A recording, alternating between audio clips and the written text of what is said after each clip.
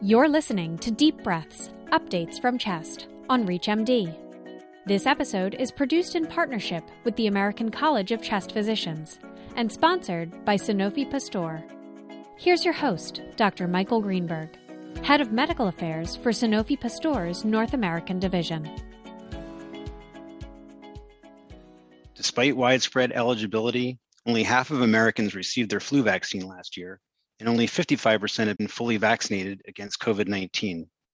With that in mind, let's take a look at the new co-administration guidelines and how they could impact vaccination rates. Welcome to Deep Breaths, Updates from CHEST on ReachMD. I'm Dr. Michael Greenberg. Joining me to discuss co-administration of the COVID-19 and influenza vaccines is Dr. Randy Young, a practicing pulmonary and critical care physician. Dr. Young, thanks for being here today. Great to be here, Michael. Thank you so much. What are the most recent guidelines from the Advisory Committee on Immunization Practices and the Centers for Disease Control and Prevention on the co-administration of COVID-19 vaccines with other vaccines? That's an excellent question, Mike. Prior to this year, we've had significant experience co-administering influenza with, for example, the pneumococcal vaccine, which is recommended for everybody over age 65. And we know that co-administering those vaccines is both safe and efficacious. However, the CDC and the FDA had recommended the administration of COVID-19 vaccine by itself without simultaneously giving another vaccine. But they've decided this year and have just issued in their weekly publication, the MMWR, to recommend that whenever necessary or possible, the influenza vaccine of the various types available and the COVID-19 vaccine can be administered either on the same day or at essentially the same time within 14 days of each other. There are emerging data to suggest that that is safe, it's effective, and it hopefully will help overcome some of the barriers to getting people vaccinated, one of the most important of which is just getting people to interact with a healthcare provider, their primary care provider, a vaccine clinic, a pharmacy, wherever they might be able to get the vaccine. And ideally, the ability to get both of them on the same day will simplify the process for people, will enable them to get two vaccines when they, prior to this, might have only gotten one or perhaps neither of those two vaccines. And given the guidelines, what are some of the benefits for patients if they receive the flu and the COVID-19 vaccines simultaneously? I think the biggest advantage is just that people are more likely to get both vaccines, which we clearly recognize everybody needs. There's still a tremendous amount of vaccine reluctance and hesitancy out there, as you're aware, and that vaccine hesitancy applies to both the traditional influenza vaccines that have been available for a number of years and to the newer COVID-19 vaccines. As you said, only 55% of the population are considered fully vaccinated against COVID, and it's that remaining unvaccinated portion of the populace that's clogging up our hospitals, our emergency departments, and our intensive care units. We also know that given that healthcare facilities are so stressed and stretched at the moment, that if there is a significant influenza outbreak this winter, those healthcare facilities are going to have a really hard time handling that surge of patients. So if we can overcome some of the hesitancy and just the inertia that patients experience about coming into the healthcare facility, the doctor's office, the clinic, the pharmacy, whatever, to get their vaccines, and we can give them both vaccines at once, we'll have significantly advanced not only our concerns for protecting their health as well as protecting the health of the population. I think other benefits surround the fact that we may get more people influenza vaccine. We were very fortunate last flu season that we didn't see very much influenza. That may have resulted from the fact that we were all wearing masks, as many of us were wearing masks as recommended by the CDC against COVID. But if that trend reverses itself this year and we see our usual amount of influenza, we're going to have a hard time handling that surge of patients. And I think if we can use this opportunity to get people in to get both vaccines at the same time, we'll be ahead of the game. Absolutely. So, Dr. Young, you spoke about a lot of the benefits that patients can have from getting both vaccines at the same time. Can you share any of the emerging research about the safety of giving both vaccines together? Well, that research is ongoing, but it really is fundamentally based upon some very careful observational studies that the CDC has done and that have been done at academic medical centers around the country.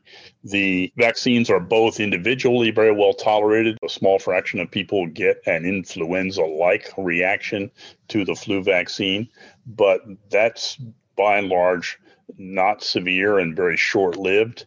And the administration of both vaccines on the same day, they're recommended to be given in separate arms, not in the same single site, so that they shouldn't produce any more severe local effects.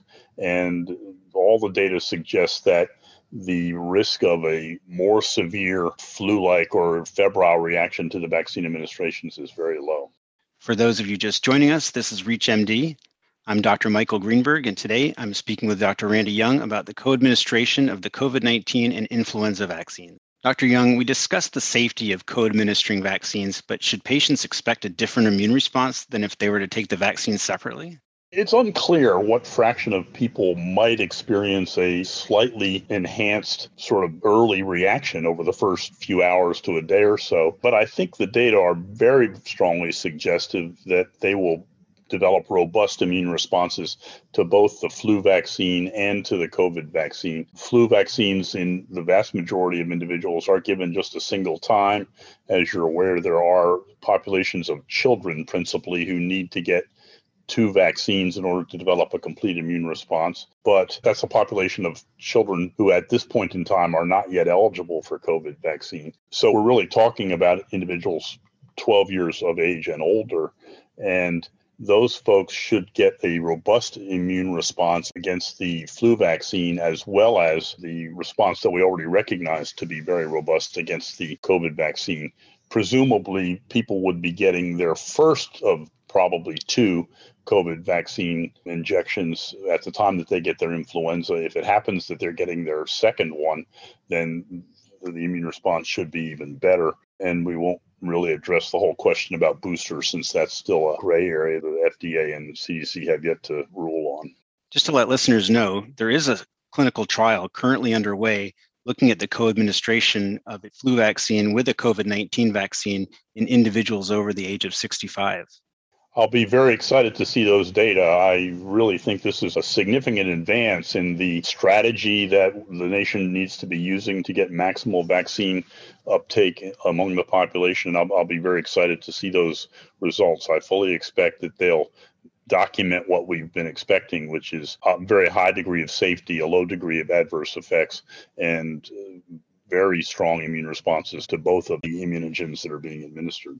You mentioned earlier about some patients having hesitancy either about the COVID-19 vaccine or flu vaccine or possibly both. So what are some strategies you might recommend for patients who are hesitant about following the co-administration guidelines specifically? As you know, this is a really thorny topic and touches on people's willingness to listen to misinformation, to political influences, to very strong societal influences. But I think the most productive approaches we can undertake are really just try to provide as much solid, useful, accurate information as we can, so that people have an easy time finding the information that we all recognize is true and useful. I don't think arguing with patients, certainly in my experience, that's not been terribly useful. Not trying to evangelize to them at the outset. I think providing information and trying to encourage them to turn to people that they trust, be that the family physician, the primary care provider that they work with on a routine basis, be that members of their own families who have correct information, be that members of the clergy, other sources of respect and knowledge in the community, any of those people whom we can bring to bear on providing useful information to these individuals is, I think, going to be very, very helpful. And studies have shown that all that we can do to provide accurate information to counter the misinformation that's unfortunately so prevalent out there is a good first step. I think we need to make abundant opportunities available to individuals to come in and get vaccinated. So to the extent that those can happen close by in their community, especially in communities of color that traditionally have been underserved in this regard, I think those are useful adjuncts to overcoming the hesitancy. I think just making it clear to people through advertising and public service announcements and so forth that they can get both their flu and their COVID vaccines at the same time. That will be an incentive. I think the lottery type attempts that have been undertaken, the financial compensation, some of those things were tried but didn't seem to make a big difference. I think though the government mandates about vaccine administration are not terribly popular in some segments of our population, I think they may help to spread goodwill and help to reduce some of the hesitancy. So I think the necessary approach is going to require a multi-pronged strategy like that, principally focusing on getting people accurate information in a way that they find it reassuring. Absolutely. You've raised a number of very good points in terms of what some of the concerns are, what the options are. You mentioned that there's a lot of hesitancy in certain populations. Any other ways that you can think of that we can better spread awareness that there is an option to receive both the COVID-19 and the influenza vaccines at the same time? I think one strategy that might be especially helpful is to recruit spokespeople from various communities among our population so that people who are perceived by the population as being leaders, as being trusted spokespeople, as being folks to whom one can turn for accurate and believable information will be good. And that may mean not only geographical diversity among our spokespeople, it may mean doing things in people's native languages for non-native English speakers. It may mean community leadership in communities of color and other underserved areas of the country. I think in rural America, where there's been a particularly difficult time getting people to buy into the vaccine, it will be important to have leaders in the rural segments of the country to speak about it. Sometimes that's community leaders, sometimes that's church leadership. I think one can imagine a whole variety of spokespeople to share the message. It's clear that coming from Washington, D.C. as the main source of messaging is not going to get the job done. I think people are relatively distrustful of centralized authority. I had a patient the other day tell me that because the government had a hand in the vaccine, he just immediately didn't trust it. He didn't want any parts of anything that the government had a hand in. And I think that's a powerful indictment of how we see our leadership, our central governmental leadership these days.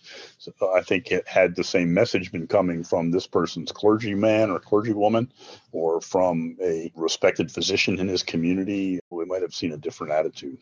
So I think my bottom line would be to try to get as many people in positions of respect and local community authority to speak up on behalf of both vaccines and on behalf of the fact that they can be co-administered.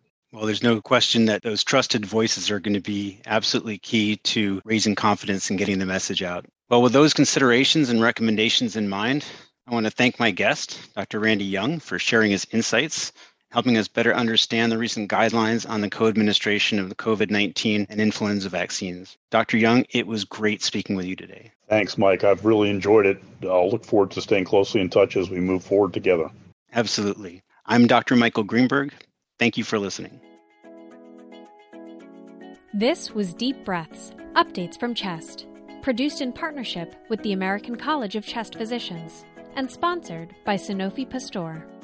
To access other episodes of this series, visit reachmd.com/chest, where you can be part of the knowledge. Thanks for listening.